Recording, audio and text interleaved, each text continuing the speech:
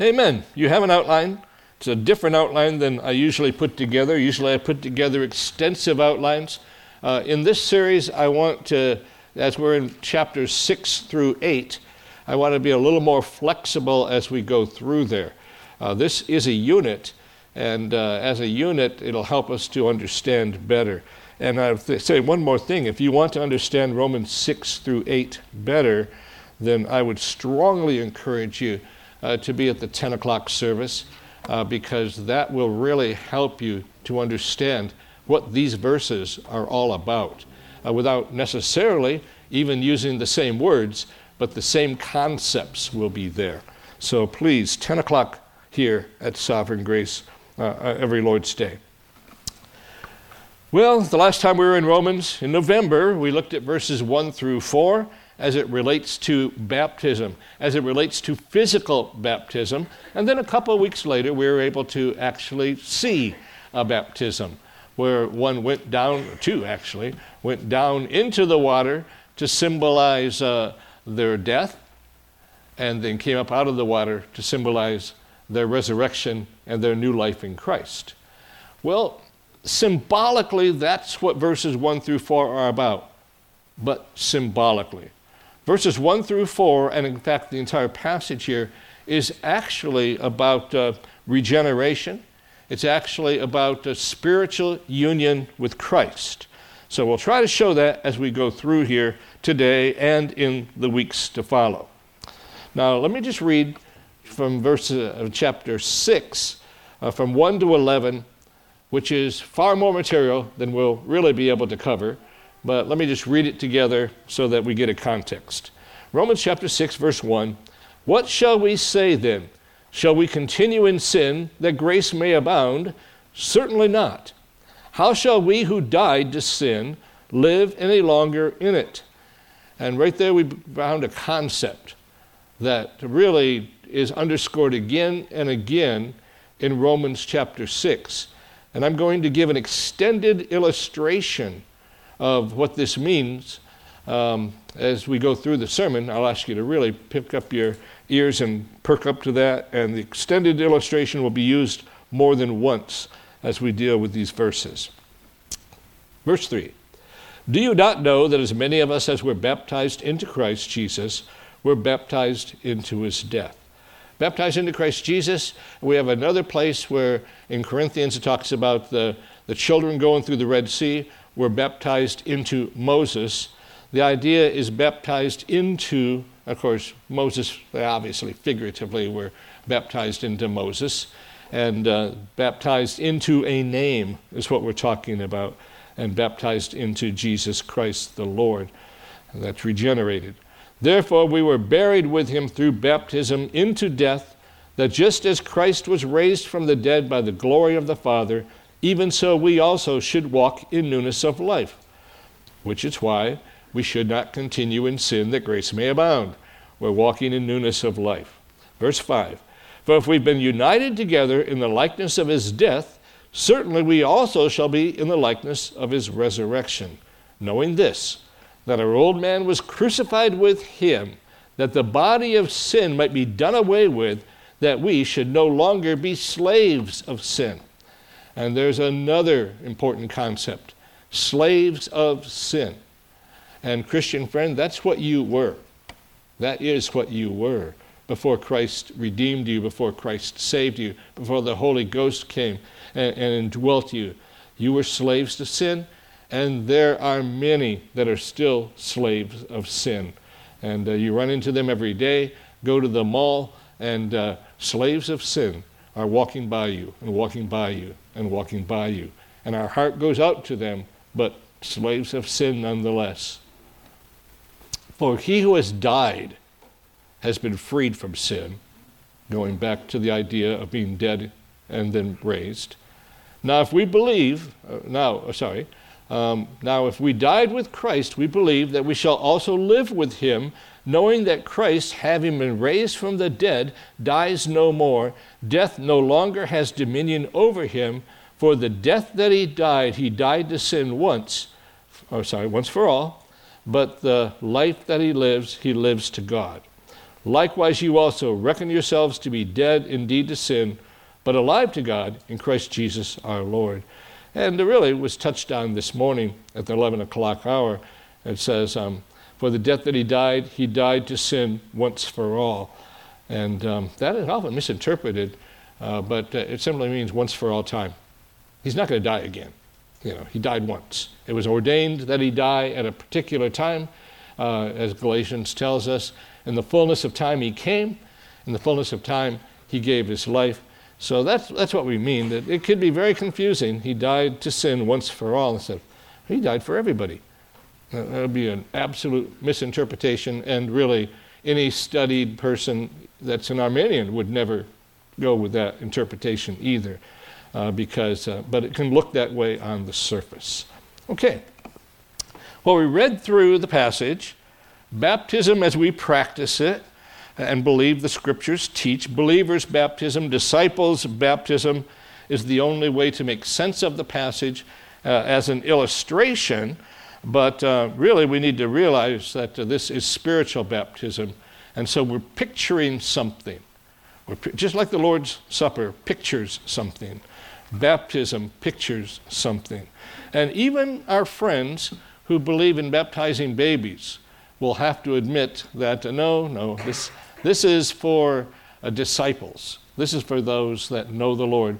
Because our good Orthodox friends that baptize babies do not believe that they have saved their child by the sprinkling of water on their heads. Okay, they don't believe that. They believe something very different that I won't go into. But they don't believe that their child is now eternally saved because of what they did for the child. Okay, that's not what the good Orthodox believe. But we don't believe in infant baptism and don't believe that that's valid at all. So the force of the passage is spiritual baptism. And there is a pastor, and he was a good man, a good expositor, was not reformed really in the sense that we are. In fact, he was dispensational, talking about Frank Gaebelein. Back in about 100 years ago or more, he said this, and I put it on your outline. Our spiritual history began at the cross. We often think our spiritual history began the day that we came to Christ, Our spiritual history began at the cross. We were there in the sense that in God's sight, we were joined to him who actually suffered on it. And then this is really a solid point that he makes here. The time element should not disturb us, because if we sinned in Adam, it's equally possible to have died to sin with Christ. Frank Gaebelein has made an excellent point there that I think is very understandable. It's a profound statement, though. And the current section we're studying about union with Christ really started in chapter 5. And without reading all of chapter 5, because it's about Adam and his sin, and that all of us were plunged into sin, union with Christ is in there too. So let me just pick a few verses as we work our way through. Verse 12 of chapter 5. Therefore, just as through one man sin entered the world, and death through sin, and thus death spread to all men because all sinned. Verse 15. But the free gift but the free gift is not like the offense. For if by one man's offense many died, much more the grace of God and the gift by the grace of the one man, Jesus Christ, abounded to many. Verse 17. For if by the one man's offense death reigned through the one, much more those who receive abundance of grace and of the gift of righteousness will reign in life through the one, Jesus Christ. Therefore, as through one man's offense judgment came to all men, resulting in condemnation, even so through one man's righteous act the free gift came to all men, resulting in justification of life. And then verse 19, for as by one man's disobedience many were made sinners, so also by one man's obedience many will be made righteous. And you can see how this can be confusing to people. Sometimes it says all, and we have a tendency to think all means all of the time, and it simply doesn't. It simply can't. In fact, it hardly ever does. It's the truth of the matter.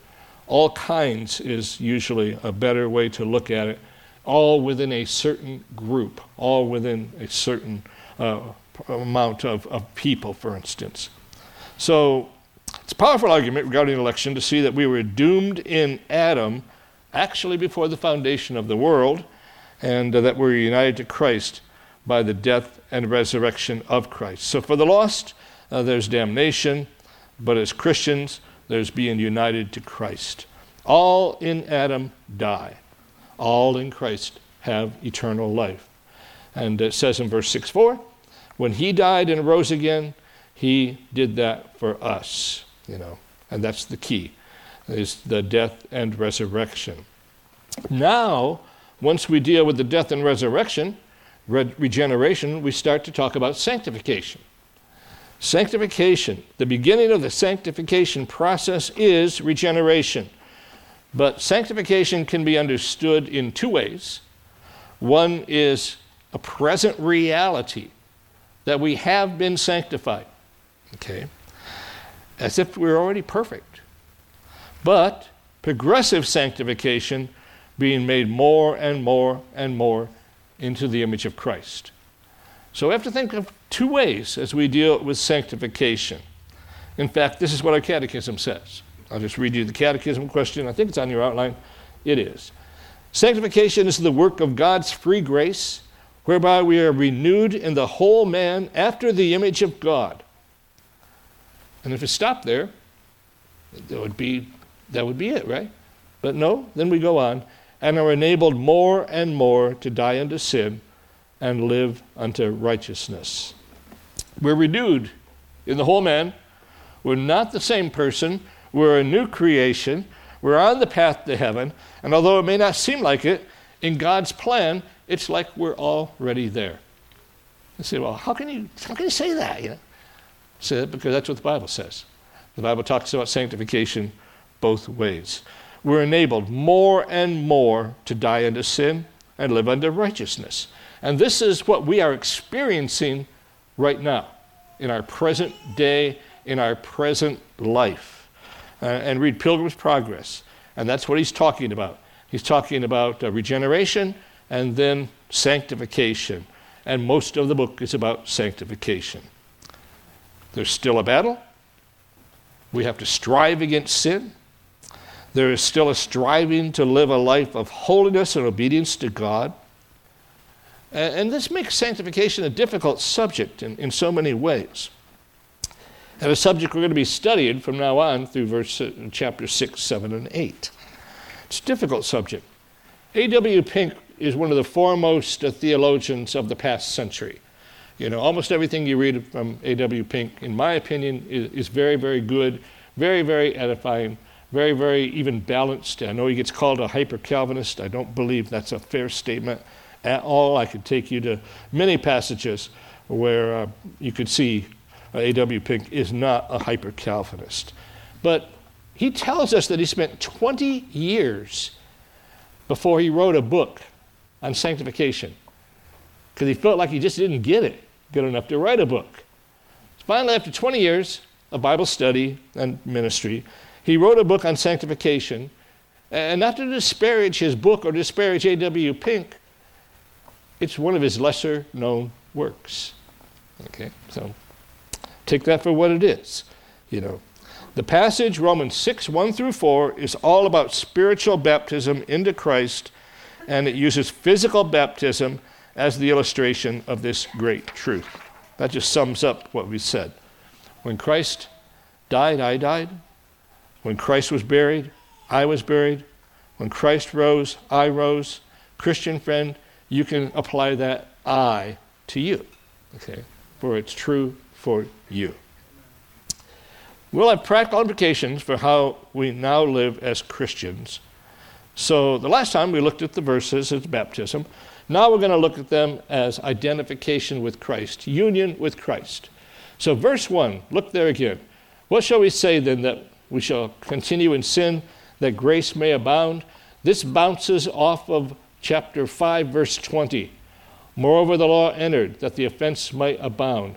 But where sin abounded, grace abounded much more. So the idea that was being said, Paul, are you saying that the more you sin, the more grace you receive?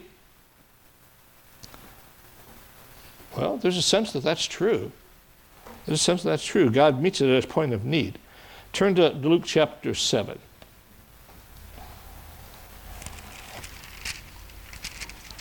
Our brother Christian brought this up about some differences in the Gospels here, but I'm going to use this as an illustration. It's a real happening. This actually did happen, and it gave Christ a teaching opportunity. Luke chapter 7, verse 36. Okay, and this is after Jesus had done a lot of teaching. He was invited into the house of a Pharisee. Okay. Verse 36, then one of the Pharisees asked him to eat with him, and he went to the Pharisee's house and sat down to eat. Jesus was very kind. He ate with sinners, and he even ate with sinning Pharisees. So, there you go. And behold, a woman in the city who was a sinner, when she knew that Jesus sat at the table in the Pharisee's house, brought an alabaster flask of fragrant oil, and stood at his feet behind him weeping. And she began to wash his feet with her tears, and wiped them with the hair of her head. And she kissed his feet and anointed them with the fragrant oil. So you get the picture, right? Now when the Pharisee who had invited Jesus saw it, he said this, he spoke to himself. In other words, he didn't verbalize it, but this is what he's thinking. This man, if he were a prophet, would know who and what manner of woman this is who's touching him, for she is a sinner. And Jesus answered and said to him, Simon, I have something to say to you. So he said, Teacher, say it. Well, there was a certain creditor who had two debtors. One owed 500 denarii and the other 50. And when they had nothing with which to repay, he freely forgave them both. Tell me, therefore, which of them will love him more? Simon answered, I suppose the one whom he forgave more. And he said to him, You have rightly judged. Then he turned to the woman and said to Simon, Do you see this woman? I entered your house, you gave me no water for my feet, but she has washed my feet with her tears and wiped them with the hair of her head. You gave me no kiss, but this woman has not ceased to kiss my feet since the time I came in. You did not anoint my head with oil, but this woman has anointed my feet with fragrant oil. Therefore I say to you, her sins, which are many. Did you get that? She wasn't a sinner. Her sins, which are many, are forgiven, for she loved much. But to whom little is given, to whom little is forgiven, the same loves little. And he said to her, Your sins are forgiven.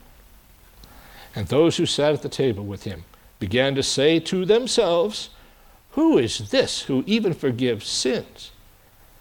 And then he said to the woman, Your faith has saved you. Go in peace. It brings tears to my eyes to think about that. What an amazing, amazing, true story and illustration of God's grace, And this Pharisee, we have no idea, this Pharisee named Simon, have no idea if he was a true believer in the Lord Jesus Christ, but it doesn't look good. If this man were a prophet, he would know what this woman is like. And the accusation that Christ brings against him basically is, you didn't even honor me when I came into your home. It was like you either thought you were equal to me or lesser than me. And I extend this invitation to you. And I should be honoring you when I'm the one that must be honored. And this woman has done exactly that. She's honored me. She has humbled herself down into the dust. A woman's hair is her glory. The Bible tells us that, and we know that's true. She washes his dirty feet, and they were dirty. One of the things you would do to a guest is you would wash their feet. They were in sandals. They were walking in dirt roads. They didn't have nice paved roads or even bad paved roads like we have with potholes all over them. They had dirt roads, and their feet would be filthy. So you would usually have your servant, if you were wealthy, wash the feet of the guests, or maybe wash them yourself. That's what you would do to show honor and to show respect, and just for cleanliness' sake, if nothing else. This woman used her glory, which is her hair, to dry the feet of Jesus that she had wet with her tears. And that's an amazing thing. Was she a sinner? Absolutely. She was a notorious sinner. People knew that she was a sinner. She was probably pretty much an outcast from society. But she came to Christ, and Christ received her. Why? Because Christ receives sinners. That's why. That's what he does. And, it's a sense that we can say the more wicked we are, the more grace is given to cover our sins. But we know, number one, don't sin more to get more grace. No, that God doesn't work that way because our hearts have been changed. But the reality is, and this is something Simon needed to learn. You can turn back to Romans 6. Simon needed to learn this, and so do we. That we're all sinful to the max. Simon obviously thought he was better than this woman. We're all sinful to the max. We're totally depraved. That doesn't mean we've committed all the sins that we possibly could sin. No. But we're totally depraved. We have no righteousness of our own. Outside of Christ, we could not be any more lost than we already are. It's impossible to be more lost. You're either lost or you're not. Okay. So, outside of Christ, we couldn't be any more lost than we already are. There's no purgatory that puts us halfway in between. It just doesn't exist. So Paul is not saying sin all you want so you can get more grace. Paul was accused of that, and accused falsely by his enemies because he preached a gospel of free grace. We do not believe, Paul did not believe in works righteousness. We do not believe, Paul did not believe in helping God save me by my works. We do not believe, Paul did not believe, our right standing with God is based on anything that we do. Our right standing with God is based on what Jesus Christ has done for us. There's attacks that come against that doctrine. Free grace, God saving us. There's attacks that come. They come from two sources. One, we could call the antinomians, those that are against the law. Those who believe the law of God has been done away with those that are in Christ. They're true libertines who believe that it makes no difference what you do or how you live if you are a Christian. And this is based on many faulty understandings, but one is found in decisionism. The idea of decisionism, that once you make your decision, so to speak, for Christ, once you pray the sinner's prayer, you're bound for heaven. And some have even dared to say, once you've prayed the sinner's prayer, you're bound for heaven, even if you never have another thought of God again. Even if you never have a thought of Jesus Christ again. Because you did, for a split instance, believe, you're eternally saved. Well, I see your head shaking. And you're right to shake your head. That's atrocious. Most antinomians don't go that far, but some have, and they put it in writing so that they've gone that far. Charles Ryrie is one that's done that. Put it in writing. So his words speak, and I have never seen where he's recanted them. And then some others have done the same. Then there's the other side, who say, well, you Baptists, who do you think you are? You believe in once saved, always saved? Well, in a way we do, but not in the way that we're being accused. We believe when God regenerates a heart, he changes a person. And we don't believe that God ever undoes the work that he does. You know, when he's adopted us as sons, he doesn't watch us and say, that guy's really out of hand. Guy's doing bad. What am I going to do? At what point am I going to disinherit him so he is not my son anymore? And he goes back to his lost condition. I would argue that if that were true, one sin would be enough. One sin would be enough. Because what does every sin deserve? It deserves the wrath of God and eternal judgment. Every sin deserves that. Every single sin. But we've been forgiven. We're sinners that have been forgiven. And yes, we still sin. Obviously, we do. We'll be getting to that. So there are opponents on both sides, you know. And I think the second side here has some commendation to it, even though it's very, very wrong. There's a motivation that if you tell people they're free and that all of their sins are forgiven eternally, then people will just be wicked. They'll be vile. There's no we need to pound them so that they'll understand that you can't live a wicked life. And I'm telling you that we need to preach the gospel to Christians, and we need to preach it to the lost. Okay? We need to see ourselves in Christ, believing in him. And we hate the very sin that we do, but sin is what we still do. And we'll be talking about that as we go. Do we really think we can keep people from sinning by lying to them? Do we really think that's going to work? You know? Obviously not. How much better to preach the gospel? How much better to have men and women trusting God and looking to him, you know? How much better to understand the eschatological truth, the last things truth. How much better to understand the already and the not yet. Not yet perfect, but in some aspects, that's where in all aspects, that's where I'm going to be, but in some aspects, I can be talked about before the throne of God that way today. It's amazing. The already and the not yet. I'm already in the eternal state as it relates to God. I'm currently on the pathway to heaven as it relates to the year 2024. Now, dead to sin.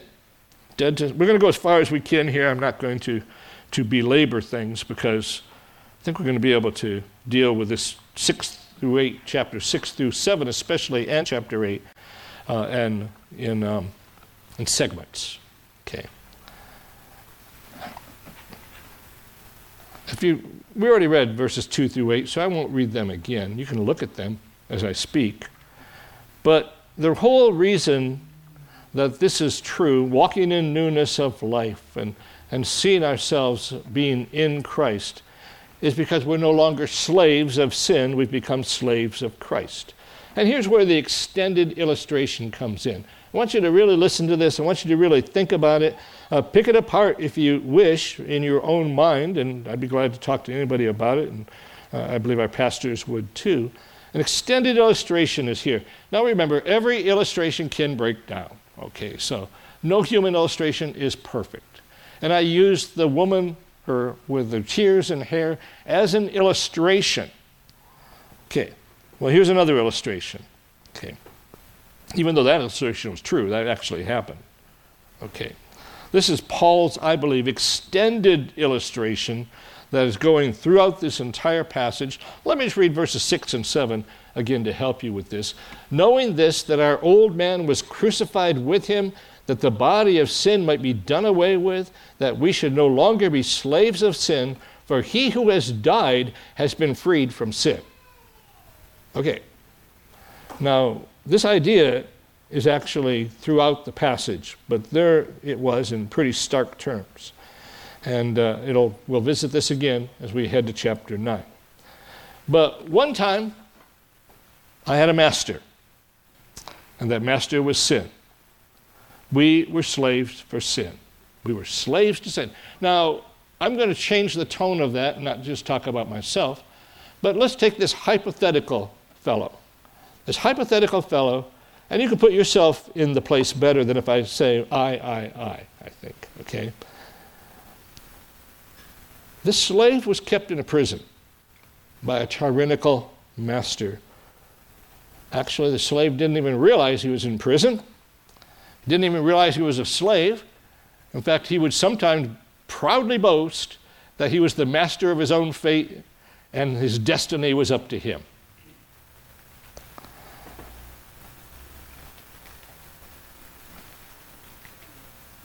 The slave was promised happiness by this master. Promised that if you do what you want to do, you will find joy, you will find happiness, you will be free. But as he lived his life that way, he was continually disappointed. And sometimes his conscience would even tell him that he's living a lie. You know? The slave didn't know any other way to live, though, so he continued living that way. He didn't even know what he was living for, really. And so there were many attempts to do things differently, you know. But in the end, no matter what he did, he would always find himself worse off than he was before. And so distractions became his way of life. Not thinking about these things became his way of life. And he did find that his master would give him temporary pleasures and allow him to live in pleasure at times, but the pleasures were short. They never lasted. And they always seemed to put him in worse state afterwards. In the pursuit of pleasure, happiness, even peace, before the slave ever knew it, he would go right back to that state of being a slave to sin. The master, well, he made this slave's life unbearable, always demanding more. The master sometimes would just come and beat the slave, beat him without mercy, beat him just almost to death. Sometimes the slave would realize the prison he's in, and he had decided to escape out of it. But really, there was no way for this slave to escape. Sin, his master, was too strong. He tried to escape by morality, tried to even escape by religion. You know, he did find in his dungeon there was a ladder that reached to the top. It was a ladder with 10 rungs, the 10 Commandments. And so he said, that's how I'll get out of here, by obeying the 10 Commandments. So he began to climb that 10-runged ladder, only to have the slave master come and take some of those rungs and beat him back down to the ground with them, where he would lay bruised and broken once again. Bunyan talked about it in a different way. He talked about the hill of morality that Pilgrim at that time, tried to find peace with. The hill of morality, a very high hill. He got underneath it and realized that hill was going to fall on his head. You know, that was not the way to God. Okay.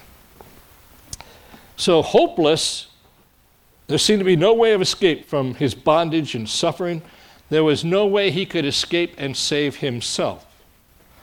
And worst of all, when it was all said and done, if he read the scriptures to find out what was going to happen to him as he served this master, 6:23 would tell him, Romans 6:23, the wages of sin is death. The wages of sin is death. That's what he had to look forward to. Hopeless and helpless. But, there's always a but, right?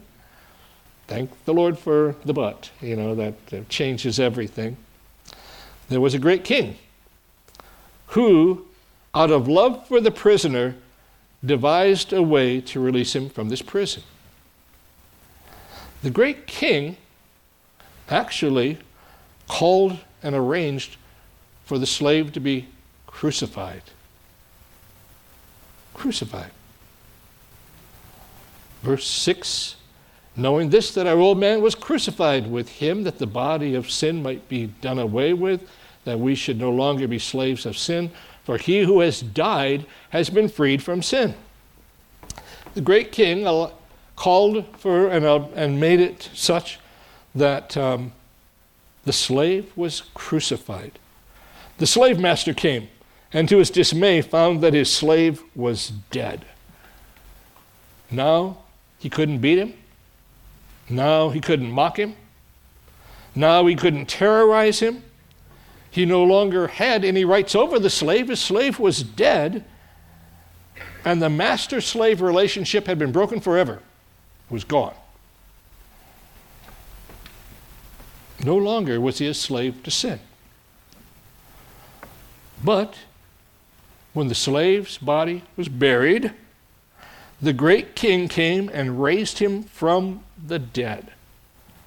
A resurrection, verse 8. Now, if we died with Christ, we believe that we shall also live with him. The king didn't just raise him from the dead. The king took him into his own home, formed a new relationship. He became a new master, but even though he was his master, he said, I've called you friends.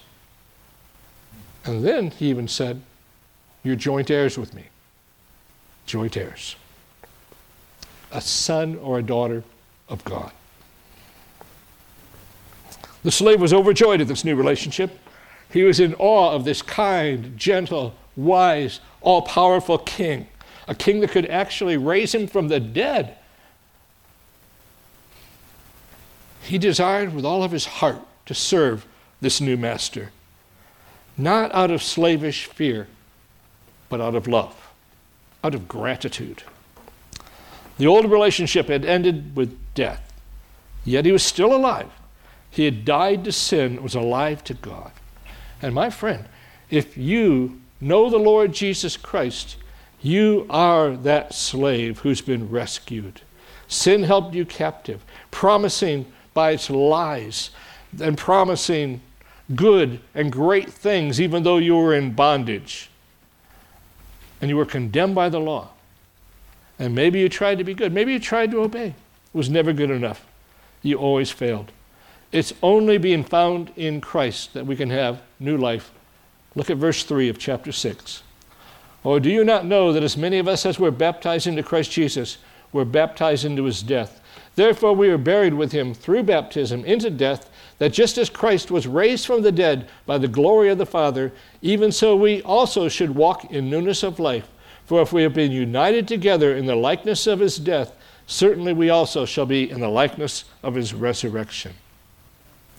Which brings us to union in Christ. Those verses actually are about union with Christ. And in verse 5 we have an interesting term, a botanical term there, that talks about being united, and really being united. For we've been united together. And the reason I say it's a botanical term, it's the term that in the Greek would have been used to actually talk about grafting a branch into another branch and making it one. Okay? And, that's the idea here. That's the same idea Christ talked about, I am the vine and you are the branches. That's the same idea that we're going to find again in Romans chapter 11 about ingrafting. We were in Christ when he died. This is by the eternal decree of election, and he came to save his people from their sins. And Galatians 2, you don't need to turn there, I'll just quote it, Galatians 2, 20 through 21. I have been crucified with Christ, nevertheless I live. Yet not I, but Christ lives in me. And the life which I now live in the flesh, I live by the faith of the Son of God, who loved me and gave himself for me. That's the Christian experience. That's the blessings that we have in Christ. I do not frustrate the grace of God. For if righteousness come by the law, then Christ is dead in vain. That's verse 21 of that same chapter. Being a Christian is a new way of thinking. It's a new way of living. Old things have passed away. Behold, all things become new. And you might be thinking, but I still sin. Yeah, you do. I do too. I wish I didn't. I'll join you with that. Me too. I hate sin. But I find myself in it sometimes anyway. Well, I think we need to wrap it up here because there's more to say, a lot more to say, and the time is not going to allow us, and our minds and our bodies can only take so much. Won't it be great to be in heaven when that won't be true? We won't worry about time ever. Our bodies will never betray us. We'll always be able to be glorying God and praising God and worshiping God and all of that. But verse 7 and 8 are worth reading one more time. For he who has died has been freed from sin. Now if we died with Christ, we believe that we also shall live with him. Live with him now, live with him eternally. We sinned in Adam and died in him. Some of you are school teachers, a few of you are school teachers here. Wouldn't it be great if we went back to something like this? Teaching kids to read with the old McGuffey readers.